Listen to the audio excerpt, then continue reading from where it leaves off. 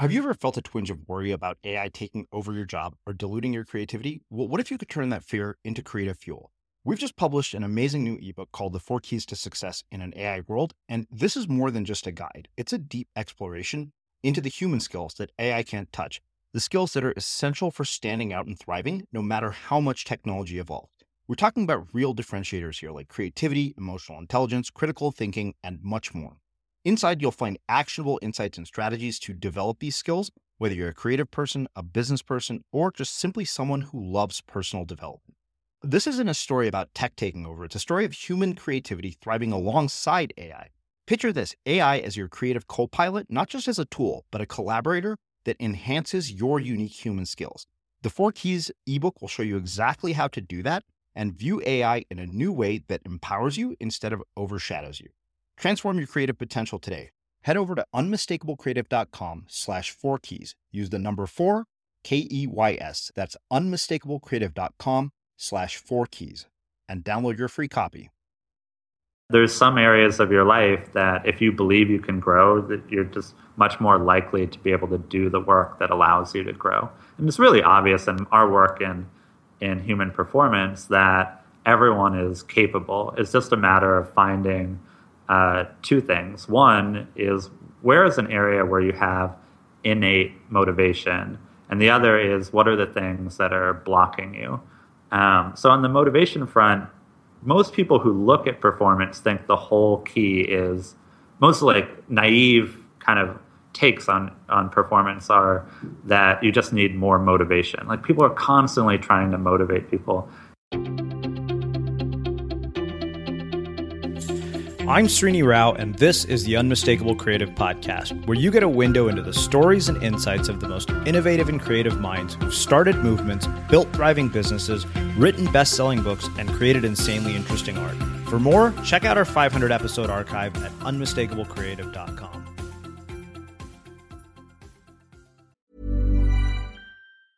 Mom deserves the best, and there's no better place to shop for Mother's Day than Whole Foods Market. They're your destination for unbeatable savings, from premium gifts to show-stopping flowers and irresistible desserts. Start by saving 33% with Prime on all body care and candles. Then get a 15-stem bunch of tulips for just $9.99 each with Prime. Round out Mom's menu with festive rosé, irresistible berry chantilly cake, and more special treats. Come celebrate Mother's Day at Whole Foods Market. When you're ready to pop the question, the last thing you want to do is second-guess the ring.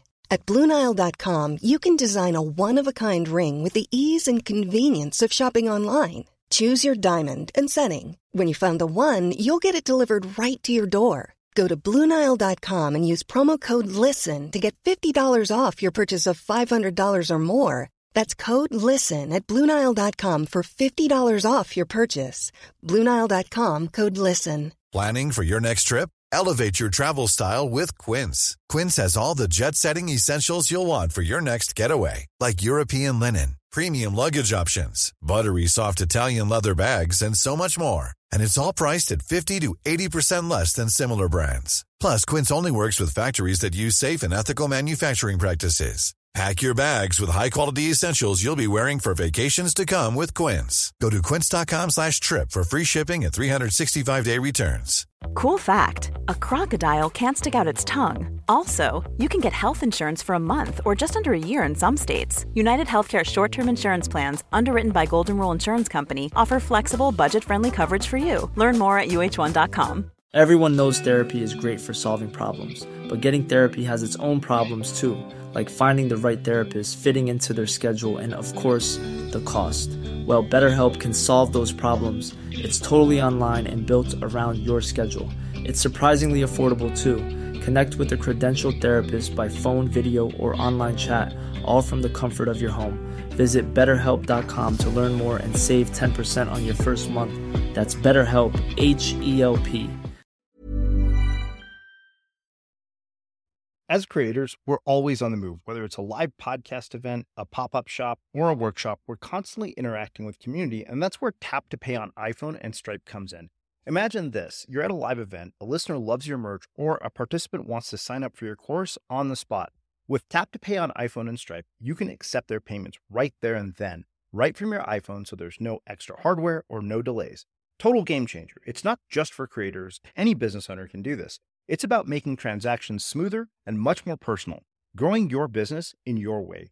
We've been using Stripe for our products and courses for a long time, and now with Tap to Pay on iPhone, you can take your business to the next level too. So visit stripe.com/tapiphone to learn more.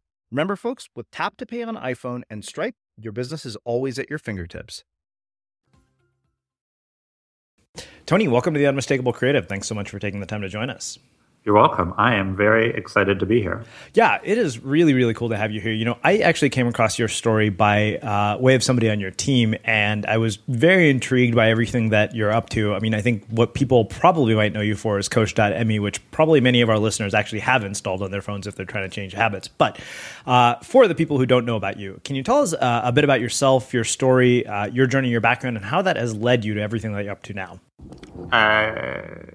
So if we go early in my career, or even early in my life, I think I have a funny answer, which is I got started thinking about human performance by playing Dungeons and Dragons.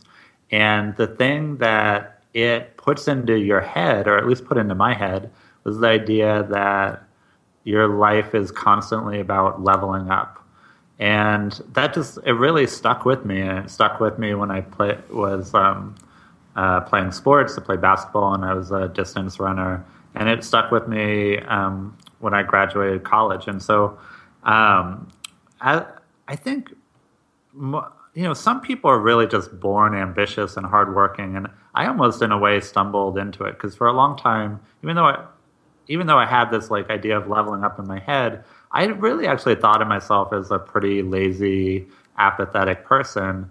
And it wasn't until midway through high school that I realized it wasn't that I was lazy, it was that I just didn't like school. And that was a big epiphany for me, because when I started getting involved in sports, I realized, I really love sports. And I often, in the off season, was the person on the team who put the most time into practicing. And so I couldn't be lazy. I had to kind of come to grips with this idea that just because I didn't apply myself to school didn't mean I was lazy. So I, sort of transitioned into thinking I was apathetic about school, but what I really needed to do was find things that I was passionate about. And so later, I found that I was passionate about programming, and I ended up graduating with a computer science degree and getting a job as a programmer working for MasterCard right after the first .com crash. So it was still a point where I could get a reasonably high-paying job. It just wasn't a very interesting job. And that's what really shook me up, is once I started working for MasterCard, I think the younger version of me would have been really happy to have a job that had very little pressure and you didn't have to work very hard at. But I think because I had become so passionate about programming, that I really hated having a job where I wasn't being challenged, and especially where the work I was doing just really didn't matter. I mean, if you've ever worked in corporate IT, it's we just did a lot of really slow-moving projects that no one cared that much about. And so, most of my time at MasterCard, actually, I was played fantasy sports and surfed the web. And, the good news is back then, and this was 2000, the web was a lot smaller, so I actually could read almost all of it.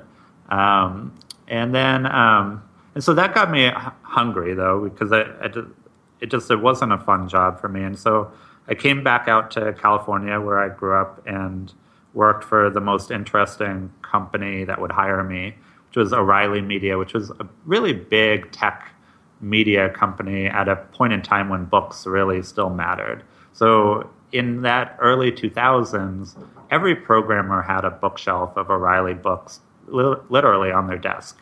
And now I think programmers are more likely to use online resources like Stack Overflow, but that period in time, O'Reilly really mattered just tremendously to everyone in tech. And so I stumbled into a very interesting community where O'Reilly was the hub of a ton of people doing interesting work, a ton of open source people, a ton of startup people, And that's where I realized what was actually possible. If I kept leveling up as a programmer, I could, I was starting to see myself as, being part of, some hot startup. And that, I think that's really where my career trajectory started, is because I was as connected, and I saw the path. I don't know. Some people seem to know what their path in life is when they're really young. But I needed someone to show it to me. Riley is the company that showed it to me. And so what happened after that? Then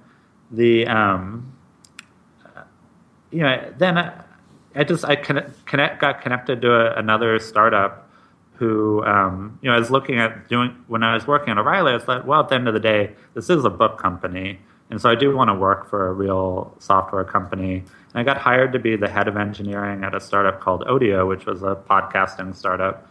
And we actually basically came to the conclusion that podcasting was dead, which this is 2005. And I think it's ironic that, here we are, podcasting was actually very much alive. And so once we realized that podcasting didn't feel like it was going anywhere, we started doing all sorts of side projects and experiments. And very famously, one of those side projects became Twitter. And that's far and away the biggest success that I've gotten to witness firsthand. So I think I'm the 6th user of Twitter. My family is like the 20th, 21st, 22nd users of Twitter. Like, we were very early adopters, and but still, even that company, I felt like I could do more and have more of an impact on the world. And because more of my experience at that company was not Twitter as we know it now. It was the failures that drove us into Twitter. And so I left to start my own company. That first is the first company I ever started. I bootstrapped it, which means we didn't take any investors. And it was a me, actually. I didn't take any investors. And company was called Crowdvine. We built social network software and then ended up making a business and conferences. I think this is, again, it was an awakening around what is my life mission. Because when I went into the company, my mission was really pragmatic: don't fail. And for 3 years, that's what I woke up every day thinking. I do not want this company to fail. And then in year 4, it was profitable, and I could say, all right, well, we didn't fail, that's good.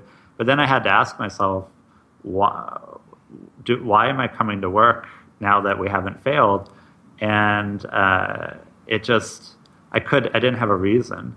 That we were building software for conferences, and I couldn't say to myself, I want to be the world's expert in conferences. So that begged the question, what do I want to be the world's expert in? What is it that I would, make my life's work? And on reflection, it went all the way back to Dungeons and Dragons. I've always been interested in what it takes, what is the secret to people that are really elite at their job. And, obviously, I wasn't born just knowing that. So I really was curious about investigating. And so, and I think that's been a trend in everything I've ever been interested in. And so, that's what led to Coach.me. Although Coach.me has its own history of pivots. I think we probably pivoted 4 times. We're initially called Lyft. We got started with a ton of high level backers, but unfortunately no product market fit. And so we had to really, scrap our way to something that worked. And I think now we're at something that works amazingly well. Mm-hmm. Well, that raises numerous questions, as you might imagine. I actually want to ask you a question about this concept of leveling up and balancing that with a sense of satisfaction with our lives and gratitude for where we're at. Because I feel like it can be this never-ending cycle of feeling like we're not where we want to be if all we're doing is constantly thinking about, okay, what is the next level? What is the next level? And I'm curious, especially from your perspective, how you think about something like that. And, I think that's such an important insight that you're getting at there is why are you leveling up? Yeah. Really early when I was starting this company, I went to a conference that really helped me put my finger on what I liked and didn't like about human performance. This conference was, I think it was just called the Mobile Health Conference. And what it turned out to be was a room full of thin people trying to fix fat people. I mean, that's like essentially what it was. Like, oh, obesity, it's so terrible, it's so terrible, it's so terrible. I mean, these thin people were really hurt by overweight people. And I just thought, man, if a fat person was in this room, they would like start punching people in the face. I mean, the whole thing was so offensive and so judgmental. And I just thought, that's not what I want to be a part of. I want to be a part of helping people do the things that that are aspirational and not so much fix themselves, but grow themselves into whoever it is that they want to be. And I think about that world of performance as being about almost two levels of satisfaction. Like you could have a really great meal. I think probably one of the best meals I ever had is someone treated me to a dinner at Per Se, which is a super fancy restaurant in New York that is probably like $400 a person. And I thought that was a fine meal, but I actually don't think about that meal very often. It's not the most satisfying thing that I ever did in my life. But what I do think back to are really hard things that I've accomplished that stretched me. Like back when I was a programmer, I wrote a programming book on regular expressions, and it was really hard for me to do. I wasn't qualified at all going into it, and also like my time management skills for writing a book were terrible. I mean, you must know as an author, it's actually kind of stressful to write a book, right? Mm-hmm. Yeah, and so but I did it, and I'm still proud of it. And so that's the thing that I've come to find is when you really work hard at something, or whenever I've really worked hard at something, that's something that gives me almost a lifelong satisfaction. And so that's how I look at it. Does that make sense? Yeah. One of the things that's interesting to me is you said at a certain point in your life you were apathetic, but then you sort of made this mental shift to this desire to level up. I'm wondering if you think everybody has that capacity to do that, and if so, how? How does that happen? Gosh, absolutely. People do have the capacity. One is just belief. There's actually really good research from Carol Dweck at Stanford, who has a whole book on growth mindset, that there's some areas of your life that if you believe you can grow, that you're just much more likely to be able to do the work that allows you to grow. And it's really obvious in our work in human performance that everyone is capable. It's just a matter of finding two things. One is, where is an area where you have innate motivation? And the other is, what are the things that are blocking you? So on the motivation front, most people who look at performance think the whole key is, most like naive kind of takes on performance are that you just need more motivation. Like people are constantly trying to motivate people. And I have, I have a story about someone in my life who's a little bit Asperger-y, who I think perfectly kind of sums up this idea of motivation. Is she got on a bus and the bus driver was smoking, and so she said to the bus driver, "Hey, do you know that smoking is bad for you?"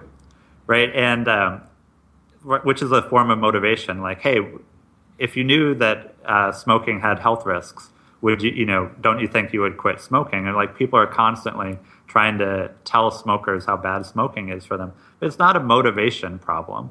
And this bus driver, just ended up swearing at, saying, screw you, I'll smoke if I want to smoke. And because it wasn't a motivation problem. And I think that that's like part of the issue is I thought I was lazy because I wasn't doing well in school, but I wasn't motivated to do well in school. So that was the core problem. And so you have to do the search for what is it that you are, that you actually like and are interested in. Mm-hmm. And that's how you solve motivation. And then once you have motivation, it's like, what is getting in your way? And so a lot of times people are weighed down by guilt. We have a story from the Coach.me community where this guy emailed us to say, hey, things are going great. I used you guys to stop eating carbs at lunch, and now I lost 10 pounds. And because of that, I'm working on learning Vietnamese and Italian because I might take some time off and travel the world. And I always thought that was such a crazy story, because why on earth would losing 10 pounds be a blocker for traveling the world, right? It just travel the world, dude. You don't have to lose any weight at all. But for him, I think that weight loss was kind of a blocker where he felt like, well, like he had so much guilt, he couldn't do the things that he really wanted to do. And once he removed that guilt, then it was really easy for him to do something I think that was much harder than lose weight, which was, learn a couple languages and make this big life change. Mm. What I think is interesting is we're talking about intrinsic motivation, and we live in a world where we are exposed to so much external stimulation and external validation that I think that we actually misperceive what we want to do with our lives and what we want our goals to be, because you can get on Medium every single day and read about some latest unicorn or some billionaire, and I'm just curious, based on the perspective that you have, having been around the people that you have, especially to have seen, people go on to the success that people like Biz and Jack and all those people have. What do you have to say about that? If I can, I want to reference one of your past guests, Cal Newport, mm-hmm. who, with his work on deep work, he actually gave me a lot of motivation recently to analyze where I was putting my time in terms of social media. And I had this really eye-opening experience where I wrote something that to my mind was pretty trivial on Medium. It's I took an answer I'd already given on Quora and kind of fluffed it up a little bit and gave it a link-baity headline. It was one trick to kill procrastination forever. I think that was the headline. And this thing just took off. It's the fourth most read post I've ever written on Medium, and it probably took me 15 minutes to publish it. But what was eye-opening is then I think I spent 3 hours, maybe even more than that, over the next 4 days, obsessively checking my stats. And I was I went from being proud of myself for writing something without taking a ton of time to write it, because I don't have a lot of time to write, and I wish I did, and so I have to be very very sensitive to the scope of writing projects that I take on. So I started out really proud of myself, and then I ended up being kind of ashamed by how addicted I was to the really just recommends and page views. And so what I did, and this is I think really articulated well by Cal, was I took all sorts of apps off my phone. I don't have Medium on my phone. I don't have Twitter. I don't have Facebook. I don't no social network that you could think of.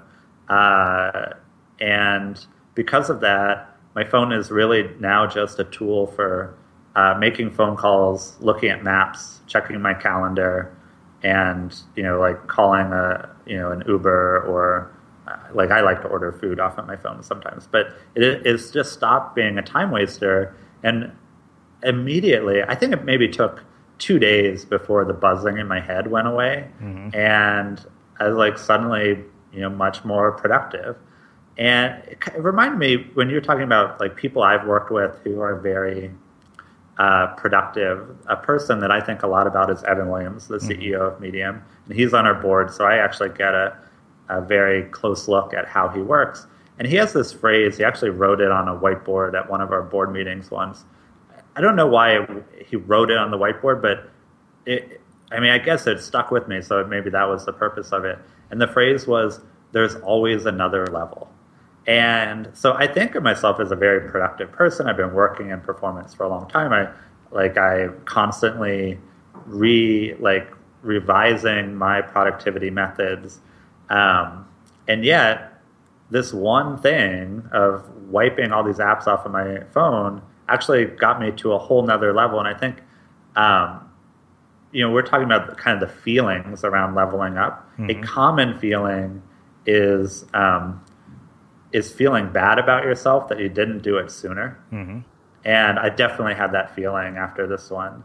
And I know that feeling comes and then goes, because I'd rather be better and just deal with 15 minutes of feeling bad about myself than stay at the level I am in order to preserve that minor hurt. Mm.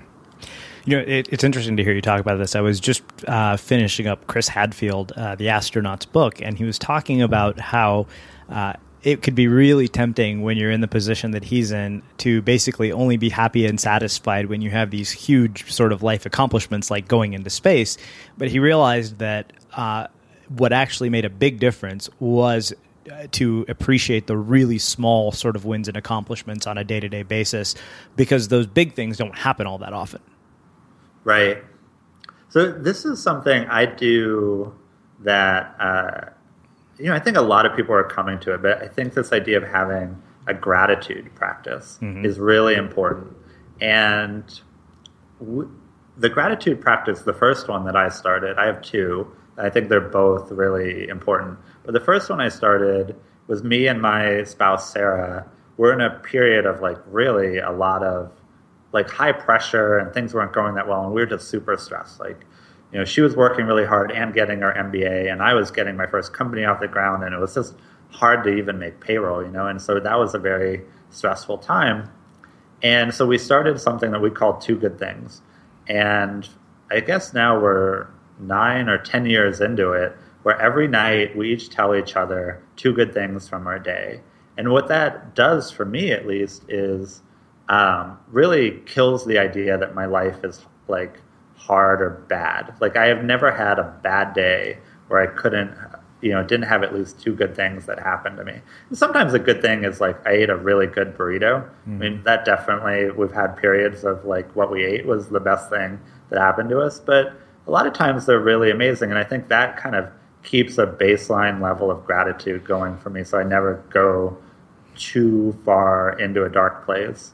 And then the other thing that I do is a yearly review where I try and come up with one major highlight for every week since the last time I did the review. So I'm basically yearly on these and come up with about 50 plus of these every time I do it.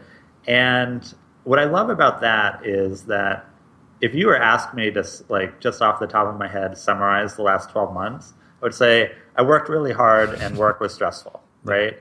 And then, but when I look at the list, I'm like, wow, I saw great movies, I read great books, I traveled to great places, I made great friends, and I had really huge work accomplishments that I'm very proud of.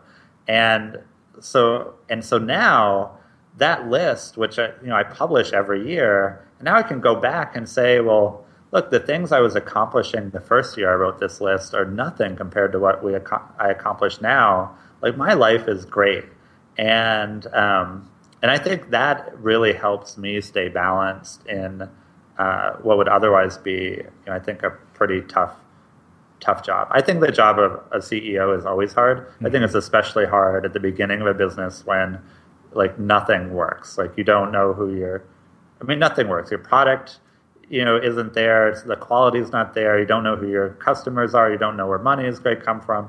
It's just, there's a lot of uncertainty, and the gratitude practice for me is one of the best. And actually in the Coach Dummy community, there's a couple of major gratitude sub-communities. One, write three good things about your day is one of the top ones. And it's just a really beautiful practice that I would recommend for almost anyone. When you're ready to pop the question, the last thing you want to do is second guess the ring. At BlueNile.com, you can design a one-of-a-kind ring with the ease and convenience of shopping online. Choose your diamond and setting. When you find the one, you'll get it delivered right to your door. Go to BlueNile.com and use promo code LISTEN to get $50 off your purchase of $500 or more. That's code LISTEN at BlueNile.com for $50 off your purchase. BlueNile.com, code LISTEN. Hi, I'm Daniel, founder of Pretty Litter. Did you know cats tend to hide symptoms of sickness and pain? I learned this the hard way after losing my cat, Gingy. So I created Pretty Litter, a health monitoring litter that helps detect early signs of illness by changing colors, saving you money and potentially your cat's life. Pretty Litter is veterinarian developed, and it's the easiest way to keep tabs on your fur baby's health right at home. Go to prettylitter.com and use code ACAST for 20% off your first order and a free cat toy. Terms and conditions apply. See site for details. One size fits all seemed like a good idea for clothes. Nice dress. It's a t-shirt. Until you tried it on. Same goes for your healthcare. That's why United Healthcare offers a variety of flexible, budget-friendly coverage for medical, vision, dental, and more. So whether you're between jobs, coming off a parent's plan, or even missed open enrollment, you can find the plan that fits you best. Find out more about United Healthcare coverage at uh1.com. That's uh1.com. Everyone knows therapy is great for solving problems, but getting therapy has its own problems too, like finding the right therapist, fitting into their schedule, and of course, the cost. Well, BetterHelp can solve those problems. It's totally online and built around your schedule. It's surprisingly affordable too. Connect with a credentialed therapist by phone, video, or online chat, all from the comfort of your home. Visit BetterHelp.com to learn more and save 10% on your first month. That's BetterHelp, H-E-L-P.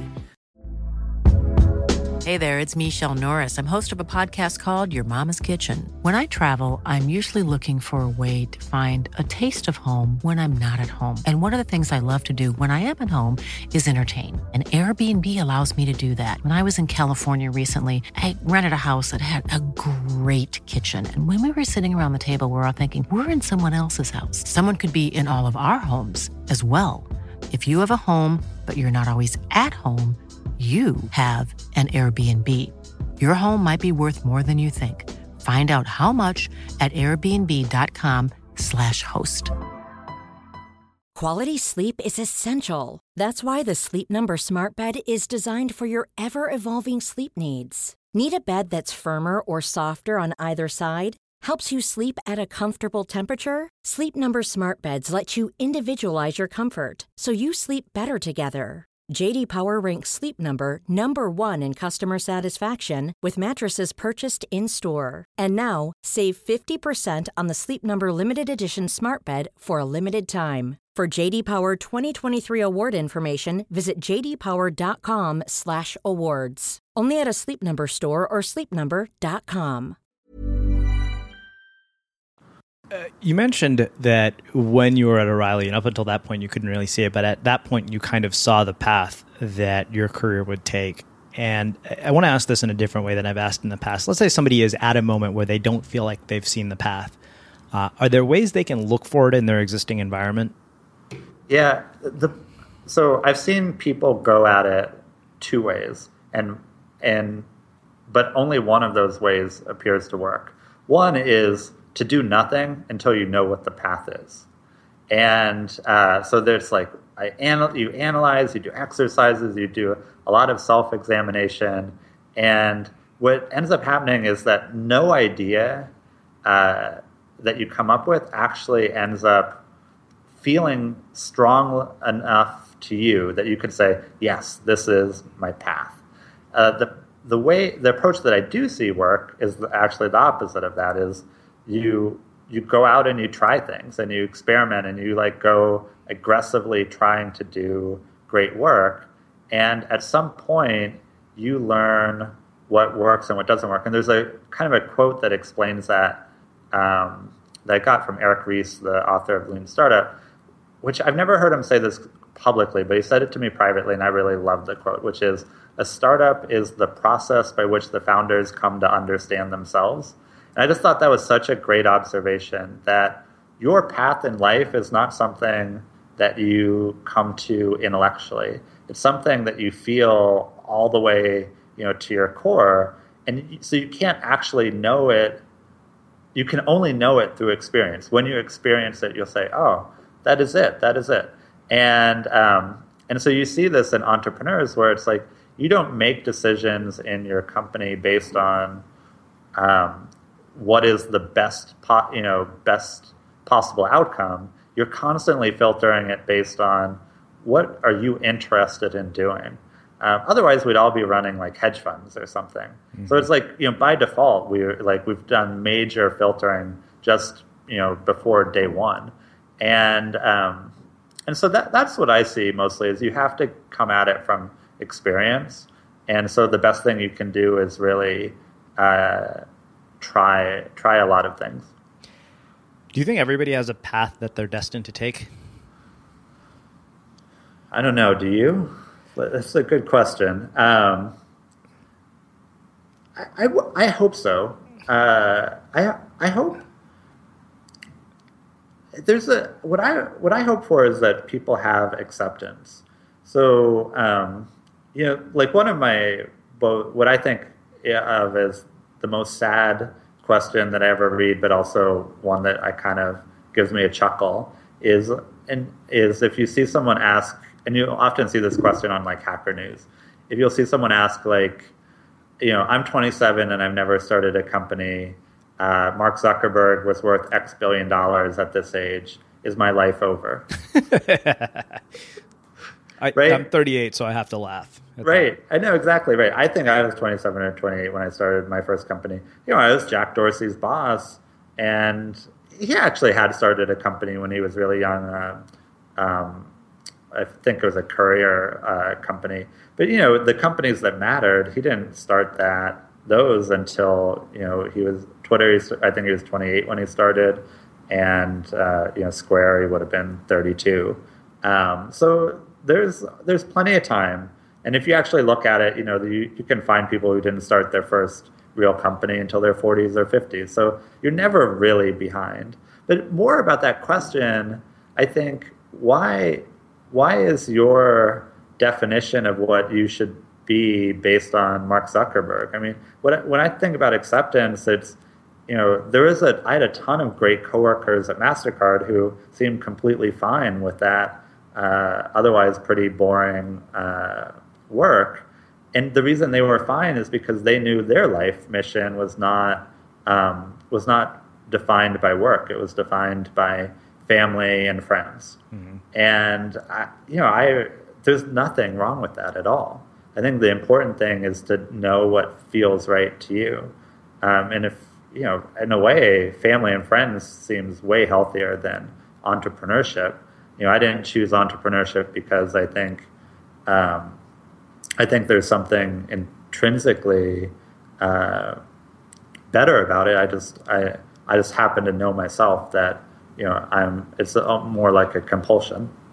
It's interesting, and I really appreciate that perspective because I think that we live in a culture that perpetuates and glamorizes the entire concept of entrepreneurship, lifestyle. I mean, hell, what do? I bring on people like you to talk about the work that they do all day long.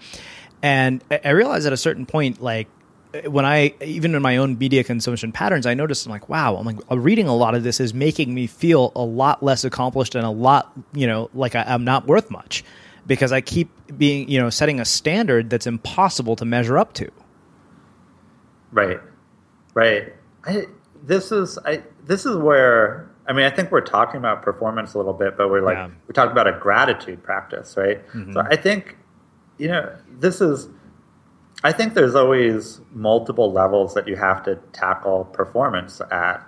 And, kind of the more unique things to talk about are the things on the edges, right? Like, I basically feel like the keys to my performance are meditation and gratitude, mm-hmm. even though like the head-on keys to my performance are like product sense, marketing, sales, right? Like those things are actually what makes me a better CEO and makes CoachNet a more successful company. But those things never would have worked. I never would have been able to stick with it if I hadn't done these things on the edges. And of course, whatever your like core competency is, it's very natural for you to put work into it. And I think that's not usually the thing that's tripping people up. Well, there's no way I'm going to let you out of this conversation without talking about the early days of Twitter and Odeo. I mean, getting to work with people like Ev Williams, Biz Stone, Jack Dorsey, I mean, who effectively at this point, we look at as sort of Silicon Valley folk heroes. What did you learn from them about success, about human behavior, about psychology, about human performance, from being up and so close to people that are really kind of visionary thinkers? A ton of good things. Ton of good lessons from all of them. And so I'll start with Biz. He has this phrase that I think really summarizes the whole, almost everything I think about human performance is, he says, it took him 10 years to become an overnight success. Mm-hmm. And I like that humility of it, of just, he knows he put the work in, and that tons of people are treating him like, wow, you just came up with Twitter. It's amazing, right? And it's like, well, he put a lot of work into putting himself in a position where something like that could happen to him. Obviously, there's luck involved, but tons of people I talk to are trying to skip the hard work. Like, even when I think about Coach.me, there's two ways I could tell you how I raised money for it the first time. The kind of the way that people talk about how they raise money is often makes it seem trivial. Like, I had this great idea and then I told someone about it and they gave me money, right? And that's actually what happened. Is I had a coffee with Ev, and he actually had tea and I had milk and cookie, actually. But so we got together for a meeting. I didn't demo anything. I just told him the idea, and he said, "That is amazing. I would love to work on this with you. Let me invest and I'll co-design the first version with you." And so it was just based off of a coffee. But the better thing, and this is where I think the Biz quote comes into play, is to ask, well, how did I get that coffee with Ev? And for me, it started with, I taught myself how to code, and then I went to college and I got a computer science degree, and then I worked as a programmer, even writing a book on programming, and that helped me get a job where I actually ended up working for Evan Williams, did a great job as his head of engineering, and kept in touch with him until this point later in his life where he had free time and obviously enough money to be an investor. So that whole process took me 15 years. Mm-hmm. Is that right? Basically, from when I first started writing code to that coffee with Ev was a 15-year process. And tons of people think, well, that they can be an entrepreneur. They're bringing not even one deep skill to it, but somehow they think they can start a company. And yeah, I mean, maybe that's true, but it wouldn't hurt to also be good at some part of your work and to have some experience. The thing, though, that I also often think about with Ev and Jack is that they're not traditional CEOs as you hear about in the press, right? They're not Donald Trump. They're not Larry Ellison. They're not a particular form of Steve Jobs. They're both very much design visionaries. But Steve Jobs, if you read that autobiography, he was really kind of a jerk, right? Mm-hmm. And I think there's this mythology around CEOs as people who are really hard-charging, making aggressive decisions. And they both showed a path around reaching success by making a few very high-quality decisions. And Ev has done this, I think, 3 times in a row with Blogger and then Twitter and then Medium, that he knew what to focus on and he kept the companies focused on those things. And he didn't do it through yelling and screaming. And so I think I don't meet the Larry Ellison test. I'm just not that type of person. Mm-hmm. And so if you had to be that type of person to be a CEO, then I could never be a CEO. And I think that if I hadn't met Jack or Ev, I wouldn't have known what that other pattern looks like. Do you think that everybody has the capacity to perform at the level that people like Ev and Jack and Biz do? Do you think that is inherent in every one of us? Right. There's that book, Talent is Overrated. Yep. I've had Jeff Colvin here as a guest before. Yeah. Right. I mean, I think that is the reality of it. You got to balance that with the Warren Buffett quote that he won the genetic lottery, which is essentially he had good parents, right? Like he's not, he was free from baggage. Yeah. And I think that's the major caveat is it's helpful to be free from baggage. There is such a thing as baggage, and that does hold people back. And so you shouldn't be judging other people. But when you're just thinking about yourself, yeah, absolutely. I think that, Jack wasn't born Jack. I mean, Jack, when I knew him, was just a very reliable engineer. He wasn't a CEO. He wasn't a visionary. He wasn't raising his hand in product meetings with, bold proclamations about what we could build. He wrote code and he wrote it really well. And even when you think about the first time he was Twitter CEO and then how he was as Square CEO, everyone that I've talked to said that there was a huge improvement in how he ran a company. And so what that tells you is that all of these people grew into it. The same,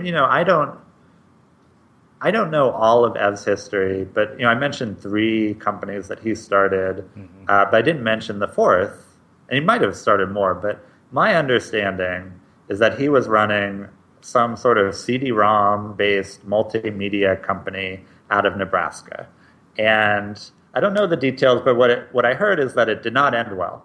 And so if you think about it, it's like, well, Ev wasn't born Ev. He started a company and did a really bad job at it. And then he started another company and did a better job at it, and it was more successful, and that was Blogger. And he started Twitter, and I think did an even better job of running Twitter than Blogger. And he started Medium, and I think Medium is far and away the best-run company that he has started. And so, that's just proof that he got there through hard work. And, among the many things that we idolize in the Valley, Google idolizes college degrees and SAT scores and whatnot. I have no idea what Ev's SAT scores are. But he has 3 semesters at Nebraska. Even if you had a PhD from Nebraska, would Google hire you? I think probably not, actually, right? Right. And so, I watch Ev, and he works hard. And that's really a lot of it. He works hard not just on getting the work done, but on improving himself. And so if that's what you want to sign up for is, 5 to 10 years of improving yourself, you can make really miraculous changes in your life. And even a week of improving yourself, you usually have a pretty massive immediate impact. Well, I appreciate that you talk about the 5 to 10 year perspective, because I think our perception of longevity is kind of warped. Yes. Given what we see. You and I were talking earlier that I'm getting to be an author, and I think it's been 7 years before I got to do that. Right. And that entire process, I realized, it was a process of reinvention. Somebody told me once, I think it was James Altucher, he said reinvention is a 5-year process at a minimum. That's great. So that sort of begs the question of, well, is that a turn on or a turn off? Mm-hmm. I think a lot of people peddle instant results. And even we, to some degree, do frame a lot of our work in a way that implies instant results. So when we were doing, kind of designing our products, there's an underlying behavior design methodology, which we based initially off of B.J. Fogg's work, who's a professor at Stanford. And his methodology is called Tiny Habits. And when we kind of worked it into coaching, we called it momentum. And so the thing that works for our clients the best is if we start with something small. There's no, we're going to do this whole thing overnight. We're going to start with something small and build consistency and build momentum from that, almost like rolling a snowball downhill. You don't have to start with a big snowball because it'll get big by the end of the hill. And so that is important, that you do get immediate results, because otherwise you won't ever stick with it for the whole 5 to 10 years. Or I even hesitate to say 5 years. I'm thinking about when I made the transition from engineer to manager, it probably took me a year to really wrap my head around it. But most people, when they think about I want to be a better manager, can you explain how in 2 to 3 sentences? right? Like that's the mindset that just really doesn't work. Yeah, the soundbite culture. Right. What's the trick to being a better manager? I was like, oh my God. You have to read at least a book. Yeah. I would say so. It's kind of the same question I get asked about writing. How do you write so much? I'm like, you sit down and you write every day. Right.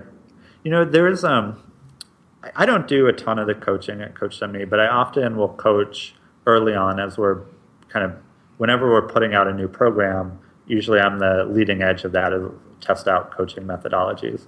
And I had this one client early on who was trying to write their dissertation and really struggling. And what he said to me, he said, Tony, like, all I want to be able to do is write for 8 hours a day, but I keep procrastinating.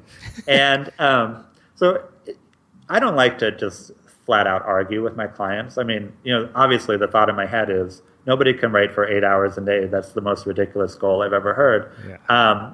Instead, what I let them come to a different epiphany, which is I gave them a very simple, and this is an example of a momentum-based framing, is I said, that's great, we'll get to that, but just as a starting point, could I give you a challenge?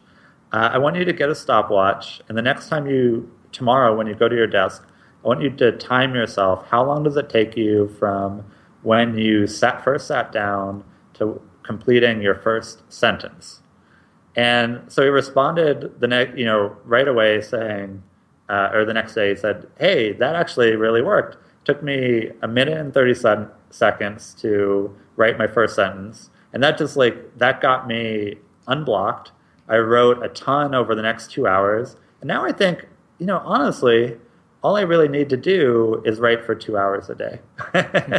And that's that epiphany for him, I just thought was really so valuable that you do, what is the secret is just to do it. And people are jumping all the way to some fantasy in their head. Like he thought, well, the secret is to write for 8 full hours a day. And it's like, well, no, the secret is to write the first sentence and then don't stop. Yeah. It's a bit like putting your shoes on or going to the gym. It's like, well, you're already here. You might as well work out. Exactly. Right. Those things really matter. And, on the writing front, an example I like to give is Stephen King, super prolific writer.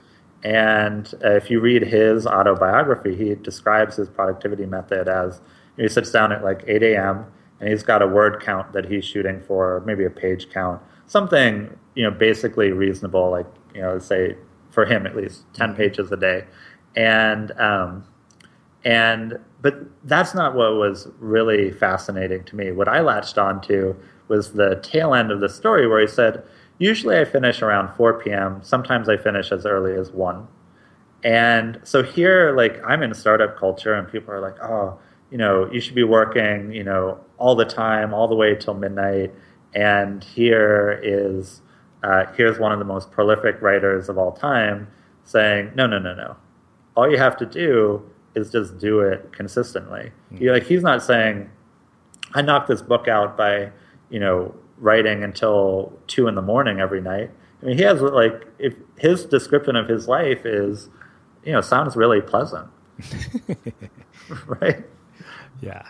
I wish I was done with my work at 4 p.m. every day. Maybe that might actually be healthier. It's something I've considered. Yeah. I can't help but ask you, being around people like, Ev Williams, Biz Stone, and Jack Dorsey, and seeing, them amass significant amounts of wealth, what your perspective on money and wealth has been as a result of being in that environment. How has it changed, or has it? Then, what do you see as patterns in this? That is a good question. I'm just trying to think about how personal of an answer I can give to this, because that actually cuts, very deep, I think, for a lot of people who were early at Twitter, because not everyone at Odeo ended up owning Twitter stock. In fact, I know. I read Hatching Twitter, and I was kind of shocked by some of it. Right, and it's because Twitter wasn't worth anything, and Ev bought the whole thing back. And no one put up any sort of fight around that because we didn't see any real value to it. And to be honest, I don't really feel bad because I ended up not owning stock because I ended up leaving I basically helped pick the team that would stay with Jack, and then didn't see a role for myself, so I went and did something else. And I don't think I did anything really tremendous. I mean, that's part of the Hatching Twitter story, is there's all these people that think that because they were in the room when the Twitter came about, that they somehow played a big role. But actually, having watched Twitter get built, I think the people that played a big role were the people who stuck it out, that had to go through all those sleepless nights and really, had to find an audience for Twitter. I mean, Twitter was maybe 200 users when I left, right? Like, Biz did something amazing to get Twitter into the cable news ecosystem.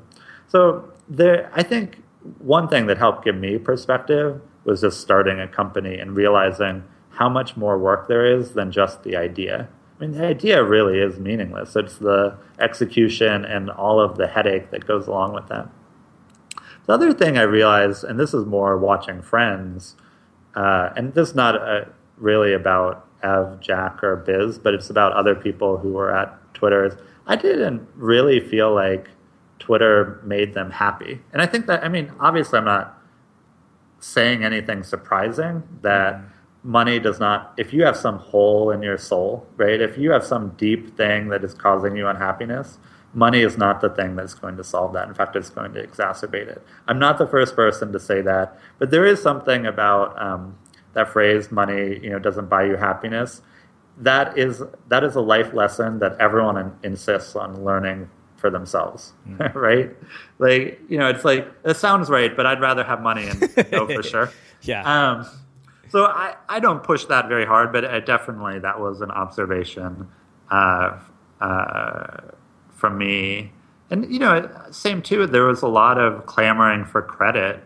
And I think credit doesn't at the end of the day give you satisfaction. Because these are all external things, and they're not going to solve whatever internal problems you're having.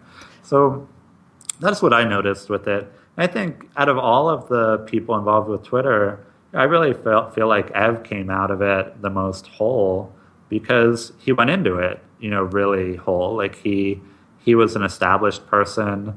I mean, certainly Twitter changed his wealth, but he was already, very wealthy from the blogger days. And so, and also I say that because I know Ev the best. And I think he is a great example of what a person could be and could do with their life. I mean, great family man, very accomplished in business, but doing business the right way, in a way that is world positive and puts his money to use doing world positive things, and has good friends and is healthy, takes care of his mental and physical health. Is a big meditator. I actually am in a meditation circle with him sometimes, and I think he's a great example. It's certainly someone that I look up to, that managed to do that whole journey in a really healthy way. Well, this has been awesome, and just a really, really cool conversation. And I really appreciate you taking the time to join us. So I have one last question for you, which I know you've heard me ask. What do you think it is that makes somebody or something unmistakable? That is a good question.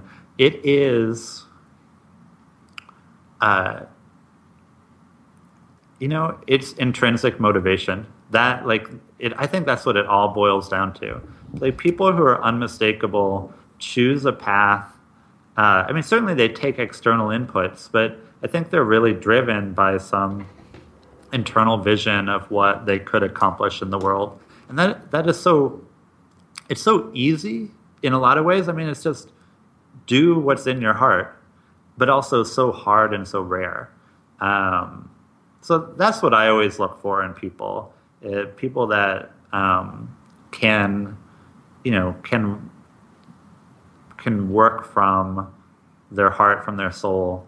I think a book that really helped me in that regard was a leadership book, True North, and but it's so rare, and I don't understand why that should be. And so I just try to give people confidence that they can pursue they can bet on themselves, basically.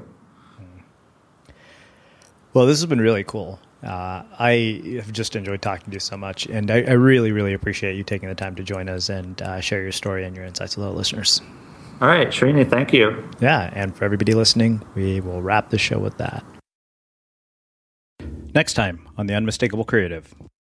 So everybody who was playing a key role in my life, I had a chance to really step back, look at this period of time, a few years at a time, look at these questions. What did I receive from this person? What did I give to them? And what troubles and difficulties did I cause? And over the course of 2 weeks, I had a chance to really construct a film of how I had lived my life from as far back as I could remember up until the present day. It wasn't kind of a smooth film like what you watch when you go to the movie theaters. It was very choppy, but it had very discrete little video segments of incidents and encounters and joy and sadness, and ultimately that became the story that I left that center with. Greg Kretsch from the To-Do Institute joins us to talk about the Japanese art of self-reflection.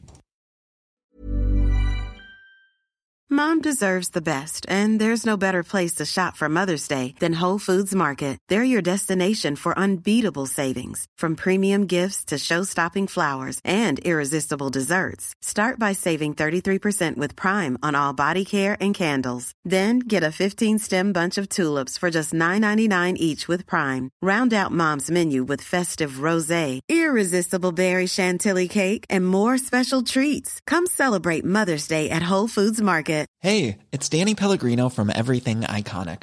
Ready to upgrade your style game without blowing your budget? Check out Quince. They've got all the good stuff, shirts and polos, activewear, and fine leather goods, all at 50 to 80% less than other high-end brands. And the best part? They're all about safe, ethical, and responsible manufacturing. Get that luxury vibe without the luxury price tag. Hit up quince.com/upgrade for free shipping and 365-day returns on your next order. That's quince.com/upgrade. Hi, I'm Daniel, founder of Pretty Litter. Did you know cats tend to hide symptoms of sickness and pain? I learned this the hard way after losing my cat, Gingy. So I created Pretty Litter, a health monitoring litter that helps detect early signs of illness by changing colors, saving you money and potentially your cat's life. Pretty Litter is veterinarian developed, and it's the easiest way to keep tabs on your fur baby's health right at home. Go to prettylitter.com and use code ACAST for 20% off your first order and a free cat toy. Terms and conditions apply. See site for details. Imagine the softest sheets you've ever felt. Now imagine them getting even softer over time. That's what you'll feel with Boll & Branch's organic cotton sheets. In a recent customer survey, 96% replied that Boll & Branch sheets get softer with every wash. Start getting your best night's sleep in these sheets that get softer and softer for years to come. Try their sheets with a 30-night guarantee. Plus, get 15% off your first order at bollandbranch.com. Code BUTTERY. Exclusions apply. See site for details. Planning for your next trip? Elevate your travel style with Quince. Quince has all the jet-setting essentials you'll want for your next getaway, like European linen, premium luggage options, buttery soft Italian leather bags, and so much more. And is all priced at 50 to 80% less than similar brands. Plus, Quince only works with factories that use safe and ethical manufacturing practices. Pack your bags with high-quality essentials you'll be wearing for vacations to come with Quince. Go to quince.com/pack for free shipping and 365-day returns. Mom deserves the best, and there's no better place to shop for Mother's Day than Whole Foods Market. They're your destination for unbeatable savings, from premium gifts to show-stopping flowers and irresistible desserts. Start by saving 33% with Prime on all body care and candles. Then get a 15-stem bunch of tulips for just $9.99 each with Prime. Round out Mom's menu with festive rosé, irresistible berry chantilly cake, and more special treats. Come celebrate Mother's Day at Whole Foods Market. Have you ever felt a twinge of worry about AI taking over your job or diluting your creativity? Well, what if you could turn that fear into creative fuel? We've just published an amazing new ebook called The 4 Keys to Success in an AI World, and this is more than just a guide. It's a deep exploration into the human skills that AI can't touch, the skills that are essential for standing out and thriving, no matter how much technology evolved. We're talking about real differentiators here like creativity, emotional intelligence, critical thinking, and much more. Inside, you'll find actionable insights and strategies to develop these skills, whether you're a creative person, a business person, or just simply someone who loves personal development. This isn't a story about tech taking over. It's a story of human creativity thriving alongside AI. Picture this, AI as your creative co-pilot, not just as a tool, but a collaborator that enhances your unique human skills. The 4 Keys ebook will show you exactly how to do that and view AI in a new way that empowers you instead of overshadows you. Transform your creative potential today. Head over to unmistakablecreative.com/4keys. Use the number 4, KEYS. That's unmistakablecreative.com/4keys and download your free copy.